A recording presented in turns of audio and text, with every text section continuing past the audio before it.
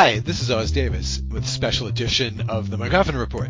In this time of social distancing and binge watching, my MacGuffin partner Raechel Wong and myself decided to put together a mini-series on some of our favorite, highly rewatchable movies and bingeable series of films, thematic series, let's say.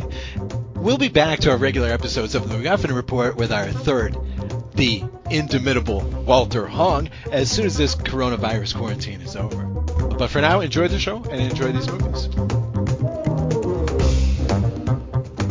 Your Son, Jesus Christ, our Lord, who lives and reigns with you and the Holy Ghost, one God, forever and ever. Amen. It's his first time. He's a friend of the family. Bernard and Lydia, I shall now ask if you freely undertake the obligations of marriage. Bernard, repeat after me. I do solemnly declare. I do solemnly declare. That I know not of any lawful impediment. That I know not of any lawful impediment. Why I, Lydia. Why I, Bernard. Sorry. Why I, Bernard Godfrey St. John Delaney. Why I, Bernard Geoffrey St. John Delaney. May not be joined in matrimony to Lydia John Hibbert. May not be joined in matrimony to Lydia Jane Hibbert. Lydia. So, that was from 4 Weddings and a Funeral. You're listening to Rowan Atkinson being the wedding officiant, Charlie played by Hugh Grant, and this film is also starring Andi McDowell and Kristen Scott Thomas. This is a 1994 rom-com directed by Mike Newell, and it is a Richard Curtis film. Richard Curtis is known for doing wonderful British romantic comedies. We'll talk about one of my favorites later in this episode, but we're kicking it off with 4 Weddings and a Funeral. I have seen 4 Weddings and a Funeral on TV growing up all the time. Like it's always on TV. Had I watched it all the way through before on my own? No. So this was my chance to actually get a chance to do that. This was recommended by my co-host Oz, and I thought it was a great recommendation. It is one of those fun movies that you can watch over and over. So if you are quarantined and are looking for something that's not just one of those releases on Netflix, you can hit up 4 Weddings and a Funeral. Now, as a fan of Richard Curtis movies, I kind of knew what I was looking for, and Richard Curtis is exercising one of his amazing muscles here in this movie. He's great at creating ensemble movies.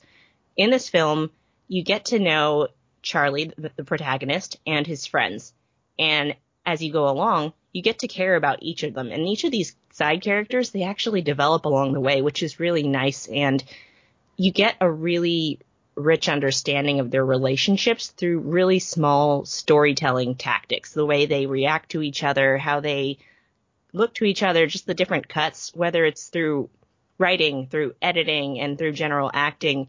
You get a good understanding that these characters really care about each other. And that's something that a lot of new cinema or a lot of new TV doesn't necessarily have all the time. So I thought that this was really artistically done.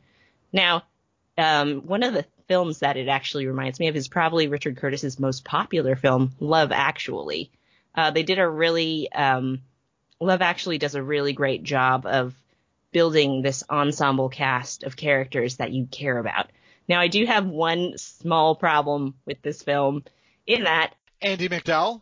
Yeah. How did you know, Oz? How did you know? It's a bit of an easy one. Maybe I should let you talk, and then we'll see if that we have the same opinion on it. Do you want to take this from here? Oh, well, I've got lots to say about it, sure.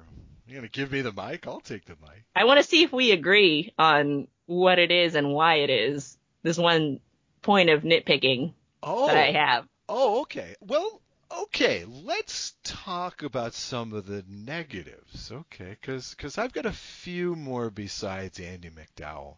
Yeah, let's go with that, and then we can end with the positives, you know? Right, because I'm gonna talk about Richard Curtis's career momentarily.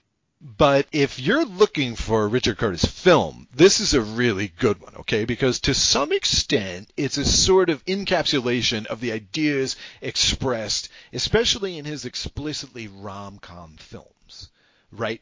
For example, you have this thing about the one is right in front of your face the whole time.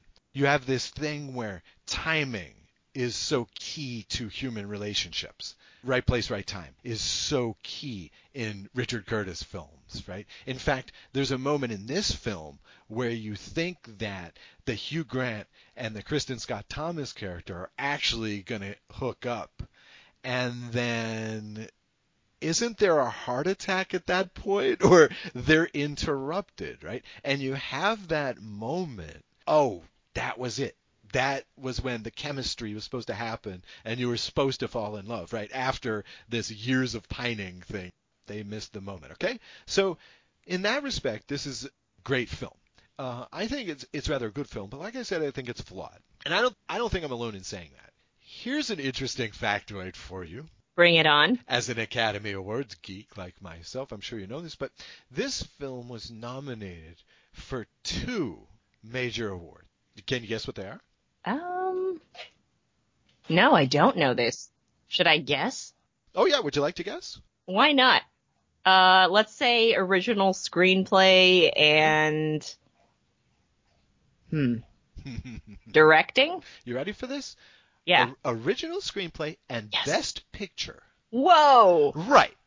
This never happens, right?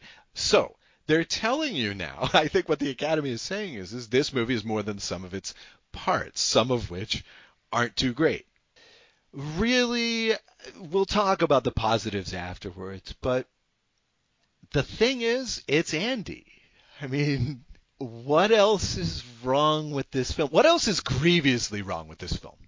Let's put it that way. That's my question. Okay, here's the other thing that's wrong with the film. I'll talk about Andi in a minute. Rowan Atkinson. Here's the thing. In comedy, in screenwriting, you're told, okay, there's the law of threes. Do you know the law of threes? Tell us. Okay, the law of 3 is this, and if you think about it, all comedy works like this.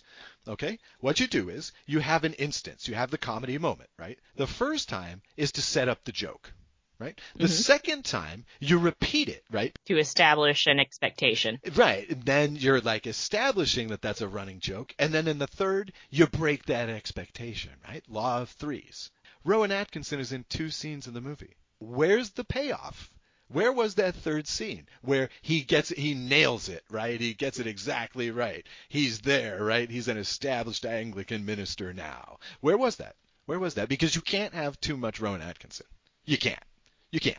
It doesn't matter what the situation is. You must have more Rowan Atkinson. Time to just finish up with Mr. Bean. Right. But other than that, little niggly bit, okay, it's Andi. It's Andi. She's just awful. She can't decide on an accent. She has poor comic timing. You can see many scenes where they obviously had to reshoot. You know, you get the over-the-shoulder shot with the body double. You know, you can tell that, you know, again, these actors are finding it hard to play off of her. And it's made worse by the fact that you have all of these fantastic, as you like to say, Swiss Army knife British actors filling out the rest of the cast, right? Everybody else is so seamless and natural, and the dialogue is natural, and then there's Andi McDowell. She is the rom-com equivalent of Keanu Reeves for me. Ouch. Automatically drags it down. Now, Oh, man. as for positives, I mean, you know, like I say, almost everything else. I mean, I'm kind of surprised that this movie wasn't up for best costumes at the Oscars, because British films like this often are. I guess maybe they just thought it was too pedestrian. Although they had some nice kilts in the Scottish wedding. Let's see. What makes this movie outstanding? Because I've got another one, and we talked about this before. For me, honestly, it's the relationships that you, like Walter mentioned, something that he has to have in a TV show or a movie is that he has to love the characters. Now, I don't. I don't need to be rooting for everybody. But in this film, I just happen to, you know, really want everybody to find somebody, whether it's their Labrador or Prince Philip. Spoiler alert. But all of these characters are extremely likable in their own ways, and it's because of really great storytelling, I think. Mm-hmm. So that's really that's the thing that shines for me in this film. Good point. That's also there for me. But one of the things we wanted to point out about this movie is that this movie is made in 1994, and yet this film could be a demonstration on how to do an inclusionary film. You know, for example, we have characters in here who are gay. We have a character in here who is deaf. Right? And by the way, British Sign Language is weird. I know a little bit of American Sign Language, and whoa, it is completely different. It's way different. Yeah, it's wild. But these characters are organic. They're treated matter-of-factly, okay? There's not a whole big show made out of it, right? And that is something that where the positive force for inclusion and telling alternate stories and things like that can be a minus if you broadcast it, like happens in the modern day. This, folks, this is the way you include people who don't usually get screen time. This movie. That's how you do it. And I'd be willing to bet, I'd bet you dimes to donuts that these characters just organically happened in the process. There's no way, I just don't believe that Richard Curtis specifically wrote a part for a deaf guy. I think that the casting people just said, hey, we got this guy. He looks a lot like Hugh Grant, right? He could be Hugh Grant's little brother, but he's deaf. Can we do this? And they're like, sure, why not? And that was it. That's the way. More films should be cast like, even in Britain. More films should be written like this. Oh, sure. Because I think from what I know, speaking to casting directors, and I know a few personally, they are always looking for inclusion in some way or another. And if they can find it organically, they would love to do that. Yeah. Sometimes they run into a little trouble when it comes to like producers and EPs and things like that. But from what I've seen and what I've heard from casting directors, they're always looking for some way to, no pun intended, bring more color into the scene. Yeah, I can understand that. But completely pragmatically speaking, it's incredibly important to have folks in front of the camera because that's who you see.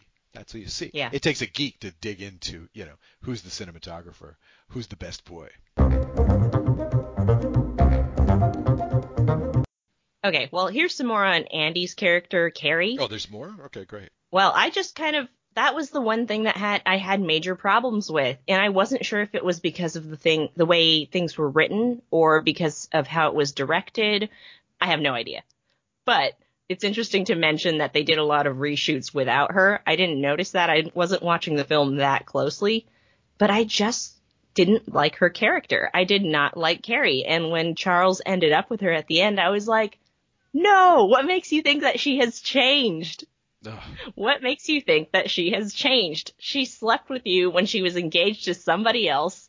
You're having a kid together. I guess that's supposedly supposed to make things better. From what I hear, marriage is a force multiplier, but I guess they didn't get married really. So, force multiplier in that the good things get better and the bad things don't get better. They just kind of, you learn to live with them or you compromise or whatever. But I just could not admire her character in any way. It was just, she just kind of did what she wanted, but without taking any responsibility or having any real autonomy. She was just like, well, this is what's happening to me and this is who's in front of me and this is what's going on. Like, make a choice, Carrie. And again, like, I didn't know who was to blame for this, whether it was writing or direction or casting, but I just thought that by the end of the film, I was like, you know what? This is a British rom-com. You're not supposed to like everybody. Like, British media is very good at making it very clear that life sucks a lot. And my understanding was maybe her character just sucks a lot. And maybe this is just the way they see Americans. Who knows? Ooh, see, I was hoping you weren't going to go there. I could feed into that a little bit. I agree with a lot of what you just said. But I was thinking about whether it was a question of the dialogue or her delivery. Because you think it doesn't make a difference, but then if you go back to something like Shakespeare, and I'm not saying that Richard Curtis is Shakespeare, and the secret to Shakespearean acting is you have to know what you're saying. And so the same words can be used very differently in the hands of one actor as opposed to another. I think that it's completely possible that with a recast, say for example the producers had been able to look forward just a few years into the future and see Hugh and Julia Roberts in Notting Hill. Would they have cast Julia Roberts in this film? You bet. You know, if you're gonna have a token American, at least have one that has chemistry with the actors around them, and she just doesn't. She just doesn't. Yeah, I did not get the sense that these characters liked each other very much. Like, I got a good sense from Hugh Grant that he was just very wowed by her. He puts on that boyish charm very well, that sense of awe, like, oh my God, this is the first girl I'm seeing ever. Mm-hmm. He puts that on very well, so that saved a lot of it. But I just... Well, it's the exotic thing. Yes.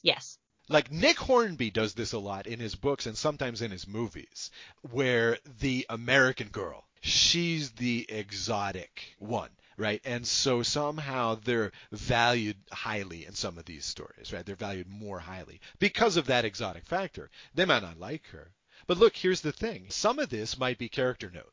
Because think about it this way, okay? Hugh Grant doesn't believe that she's changed, but remember, he went back to the ex-girlfriend at the end, right? So obviously he has an issue with this, believing that his ex-flings can change, right? Yes. It would also be great to get Walter's note on this episode, just because he's the rom-com guy amongst our trio, so I would love to hear what he thinks. We'll have to like fly him in for a soundbite or something. But yeah, I just thought that at the end of the film, you were not supposed to really like Carrie. And in that case, Andi McDowell was excellently cast because she made her character seem like she did not know what she wanted. Yes. And even when she was getting paired up with Hugh Grant by the end, her character kind of still wasn't even really sure about that. But that was just what was in front of her. Mm-hmm. Yeah, this is another good Richard Curtis theme. People who don't know what they want or who they want.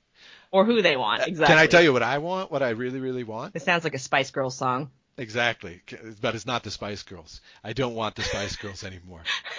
I want Hugh Grant to have more movies where he says bugger. Forgive me for what I'm about to say in this magnificent place of worship. Bugger. Bugger. Bugger, bugger, bugger, bugger. He could be the Sam Jackson of bugger. He could own that word and make it really powerful and great, and then get to read children's books with bugger in them. Oh gosh, the golden bugger books. The sun's in the sky, and nothing can go wrong. Kiss winter goodbye. Okay, well, Oz, tell me about another Richard Curtis film that might not have the word bugger in it. Okay, well, not having the word bugger is not an issue for this next film. I'm going to talk about a film that was just released a couple of years ago and went really underappreciated, especially considering a few factors. But I'd like to talk a little bit because, of course, this is quarantine viewing, and I'm trying to create marathons, as we used to call them back in the old days, but binge-watching possibilities for movies. So let's talk some Richard Curtis films before I get into Yesterday, 2019 film written by Curtis and directed by Danny Boyle, by the way. Richard Curtis is that rare screenwriter whose TV stuff I like a lot better than his movie stuff. Right? Now, a lot of people would disagree with me on this one, but and now, Rachel, you might agree with me on this one because I know you're a tremendous British TV fan. On TV, he did all the Blackadder series, and he did most of Mr. Bean with Rowan Atkinson. Yeah, it's Mr. Bean. So, of course, Atkinson tends to make a cameo, at least, in every one of the Richard Curtis films thereafter.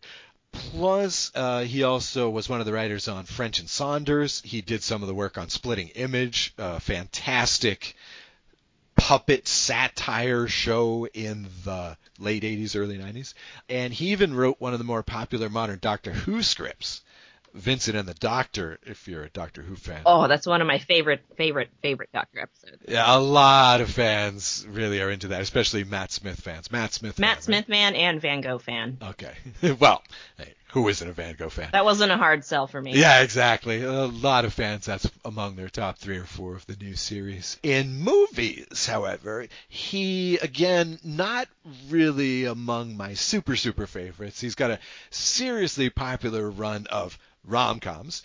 Here's his 10-year run. From 1994 to 2004, he wrote Four Weddings and a Funeral, Bridget Jones' Diary, Love Actually, as Raechel mentioned, and Bridget Jones 2, plus he's credited with the Bean movie in this time span. I don't know how much of that script he wrote, but at least he created the character, so he got a nice credit on that one. Now that's a pretty good 5-pack of films, especially if you're into rom-coms. You can mainline that stuff and have Bean right in the middle, so it's a nice break in the action. But for my money, it's been his later movie scripts, his more imaginative, just more, it's almost like he's getting into magical realism now. After doing realism, now he's going to do magical realism for the rest of his career. Why? Because again, like we talked about in the Rob Reiner episode, he's got his money. He's got his Oscars, he's got his Oscar nominations, he's got his great films, which, because they're shown on TV constantly, he's going to get residuals forever. And then his grandkids will get residuals forever.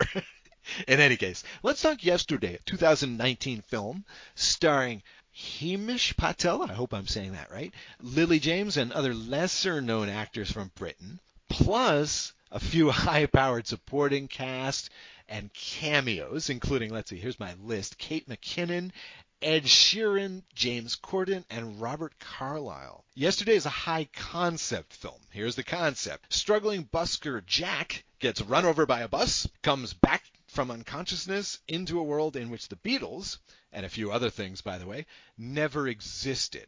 And naturally, our hero seeks to take advantage of this situation. Now, this setup is catnip for a certain audience. Okay, so you're going to get a certain cross-section of fans to see this film. But this is not exactly a box office bonanza. Despite Danny Boyle directing this film. Now, Danny Boyle is the director of Trainspotting, and he's the director of Slumdog Millionaire. He's got a lot of great other films, too. But those are, of course, those are the bookends for a really great run of serious films. Okay? This film got just $17 million on opening weekend on a budget of $35 million, including $10 million just for the rights to the songs of the Beatles. Oh, ouch. Is that a good fact for you? That's a great fact. Now, why was this movie not more of a success? Here's my theory. I think, again, this is one of those movies that falls through the cracks because we have kind of forgotten how to watch movies. I'm going to do a little 2-minute lesson on dramatic narrative. Okay? English teachers, writing teachers, feel free to use this material. Ready, Raechel? You ready? I got a question for you. I'm ready. I've got my pencil. My pencil? Who uses a pencil? This is not the SAT. You don't need to fill in the circle. Give me a summary of almost any story ever written, performed, anything. Okay. Hero goes through malaise or dramatic or traumatic event, goes on search to find self or to find solution, goes through series of trials, runs along and finds either a cast of characters or a set of wise people to help him along the way, possibly finds a villain. Villain could be himself, God against God, me against others, me against self, one of those things. Comes back to his hometown or place where he's meant to be, finds solution, resolution, hero's journey. There you go. James Campbell. Jimmy Cam. I love Hero with 1,000 Faces. Of course, it's one of those revolutionary books. Once in a generation, kind of like Outliers. I think ultimately will be looked at. But in any case, Raechel, that's great, but you know what? I can make it even simpler for you. Here's what it is. Every story is about someone or someone's doing something. That's it. That's it. Okay, now, it sounds pedantic. It sounds like somebody who's read too much. Here's the thing. Jack becomes famous isn't doing something, okay? Jack finds a way to live in a trippy parallel universe is not doing something, okay? The story of Yesterday, and I think this is what turned off a lot of younger people to this movie, it's not about the Beatles. It's not about the Beatles' music. It's not about fleeting fame. It's not about any of that nonsense. It's about, well, should I say? I'm not going to say what it's about because you probably haven't seen it. So go see it. But I can tell you this. Curtis is the screenwriter, so you can fairly well guess what it's about. It's not about, they spent $10 million on the music. But the music is the setting even. The music is the device.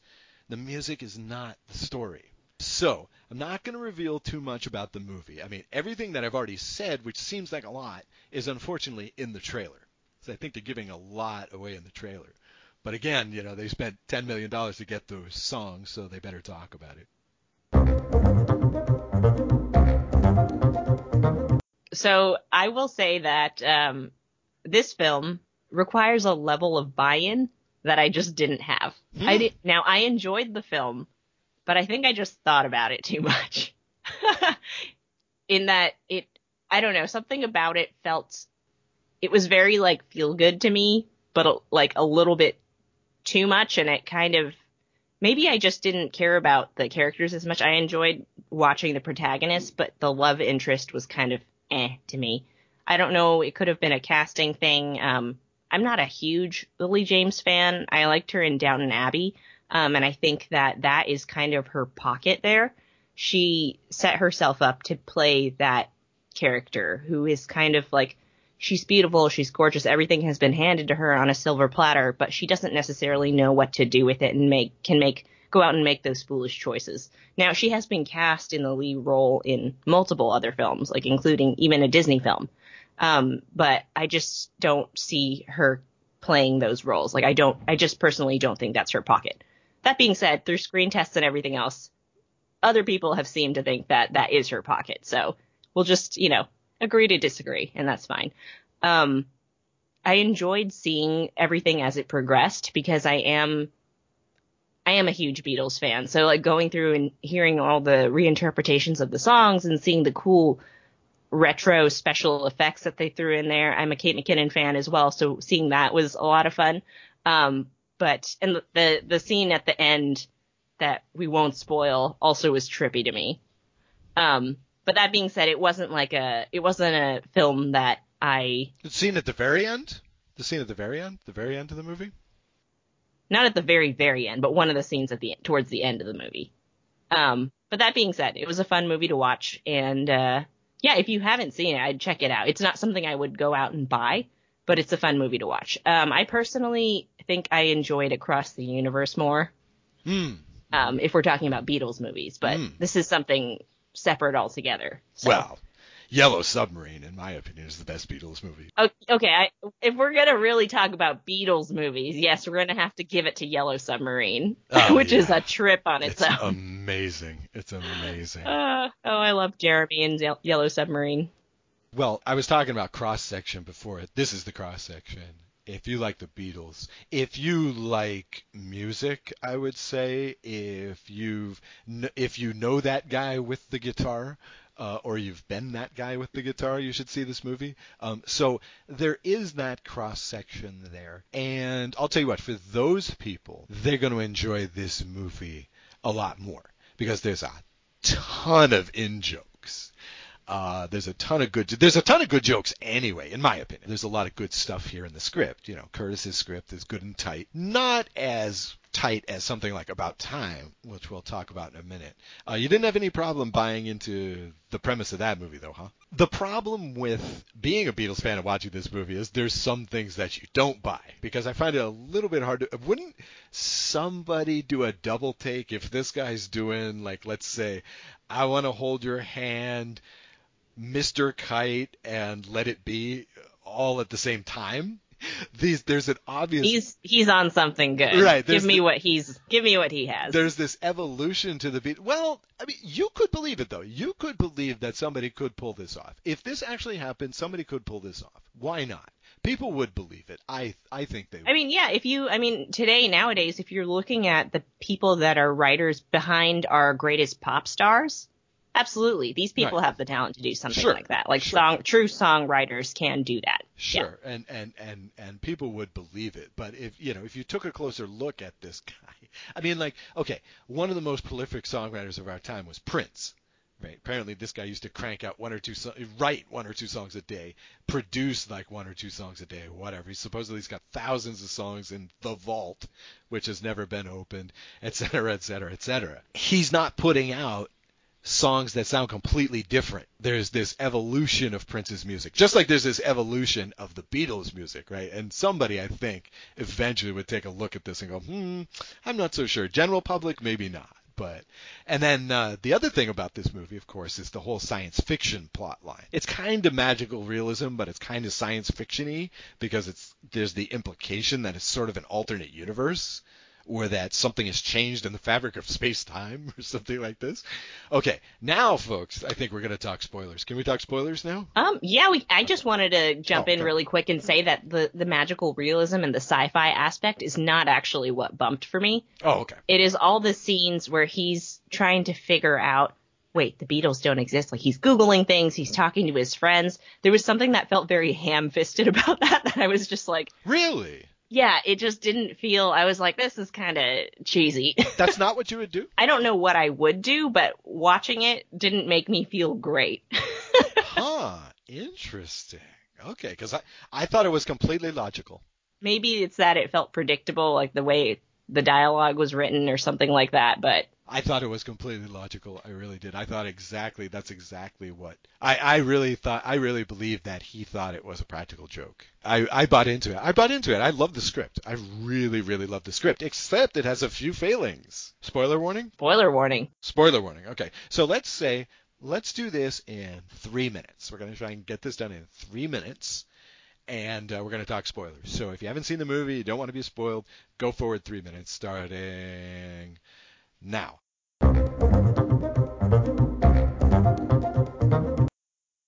Okay, so did you get the central hole in the plot? And I've got an alternative ending to fix it. Ooh, I have not heard the alternative ending. I know that we have a couple fans on Twitter that would love to hear it. Are we talking about a certain band? Yes. Here's the deal, okay? So if you've seen the movie, you know what I mean. There's that joke where he's Googling that Raechel doesn't like, and he sees that Oasis doesn't exist. And he makes some comments like, it figures, really. And the reason why that figures, of course, is Oasis had this massive reputation for just ripping off the Beatles, right? They were just being the next Beatles or whatnot, right? But it is established that the reason why his girlfriend fell in love with him in the first place is because he sang an Oasis song at the initial concert, right? When he was a kid or whatever. Okay, so here's my alternate ending. Imagine if, after making this movie, which is all about the Beatles music and whatever, and how he's ripping this off and stuff, imagine if when the concert comes and he's got a big face up there and he's going, I'm going to do this one for you, and he does Wonderwall. Wouldn't that have been fantastic? But of course, Curtis and Boyle probably figured that this would be a slam on the Beatles, after we've made it that the Beatles are like, God, basically. How could we do this? What do you think? Yeah, I like that. I don't know. I think that alternate ending is really interesting, but yes, I see the problems there. Right. They would have gone, this contradicts the rest of the film. I don't see why. Yes. I don't see why. Because he still could have done Obla Di Obla Da at the end. Mm-hmm. That would have been no problem. Yeah. The other problem I had was, okay, I think I'm still in time. The other thing I had was this. Okay, sure, the Russian guy and the English woman, okay, they knew the secret too. And I have a theory about that. I think what happened was they died at that same moment too. That he did, right? And they went unconscious, and they came through the other side with him. But that was probably left on the floor. either in the scripting process or in the filming process. I'm 99% convinced that's the truth. But when they meet him at the press conference, where did they get the yellow submarine? If the Beatles, that was the yellow submarine from that cartoon, from that album cover, whatnot. That is the thing, that toy, right? Where did they get it? They made it in like a week, in a month. Why? Why not? So, okay, end of spoilers. End of spoilers. We can come back to reality now. Okay, great. I'm glad we got that out of the way, Raechel. Why don't you tell us about another recent film written by Richard Curtis, which I also really loved and which too few people saw. I agree. Too few people saw About Time, which is the 2013 rom-com written and directed by Richard Curtis. Now, it stars some of my favorite people right now, Donald Gleason, Rachel McAdams, Bill Nye, not the science guy, and Margot Robbie. At the age of 21, Tim discovers he can travel in time and change what happens and has happened in his own life. His decision to make his world a better place by getting a girlfriend turns out not to be as easy as you might think. Now, About Time, not enough people have seen this. I have made all my friends watch it, so I have done my community service. This is a film that I can watch over and over and over again. It's something where, you know, if I'm having a crappy day and I just need to like snap out of it, I will spend whatever, the 2 hours it is. It's a longer movie. Sit down and watch this with a nice bowl of popcorn. It's shot well. It has actors that I really enjoy. The chemistry is great. The casting, I think, is spot on. It just hits the spot really nicely. It's feel good. It's a movie that can make me cry when I'm in the right mood. Now, I did say that it was a rom-com at the beginning. That's what it's categorized as on IMDb and on Amazon.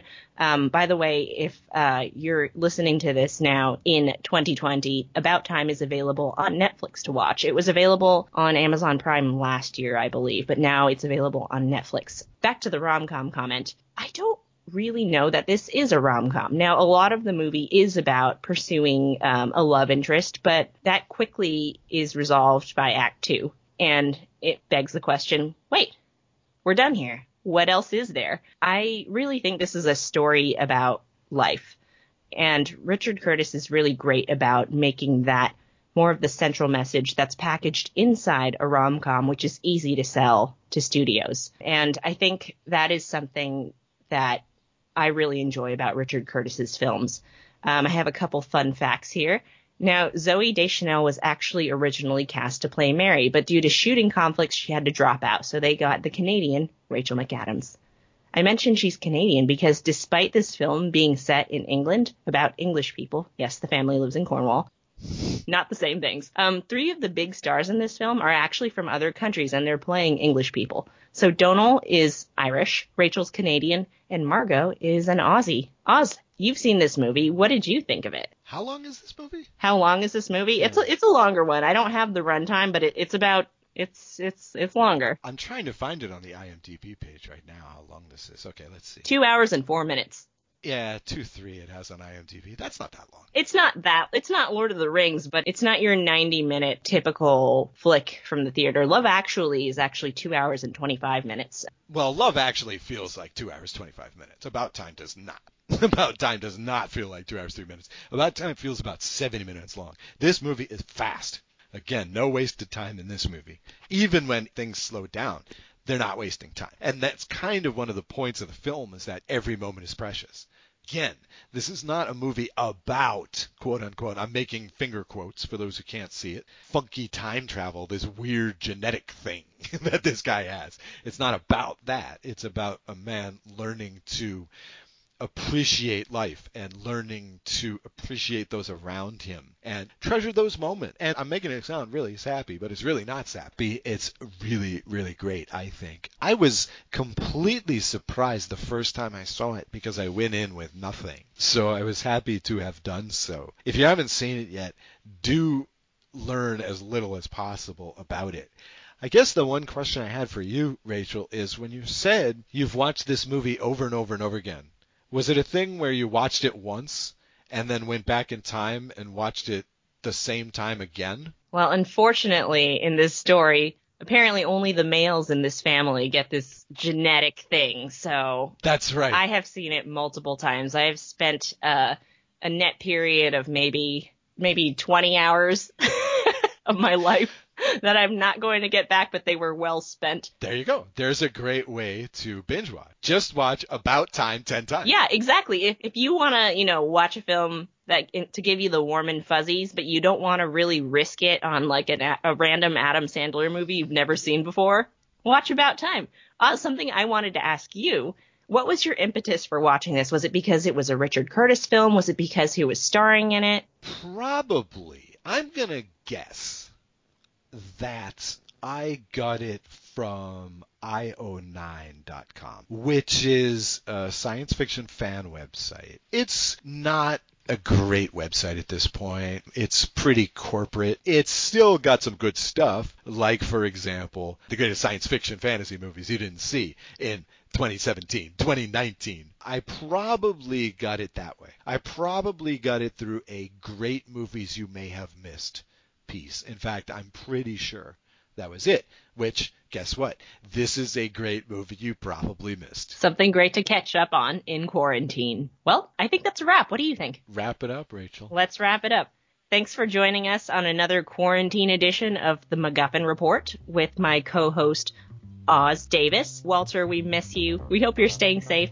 We want to shout out to our followers. If you want to follow us on social media as well, just search the MacGuffin Report podcast on Facebook, and on Twitter we are at the MacGuffin Pod. So give us a follow, say hi, shoot us a movie recommendation. What are you watching in quarantine? Let us know. Stay safe, be well, wear a mask, wash your hands. We'll see you next time.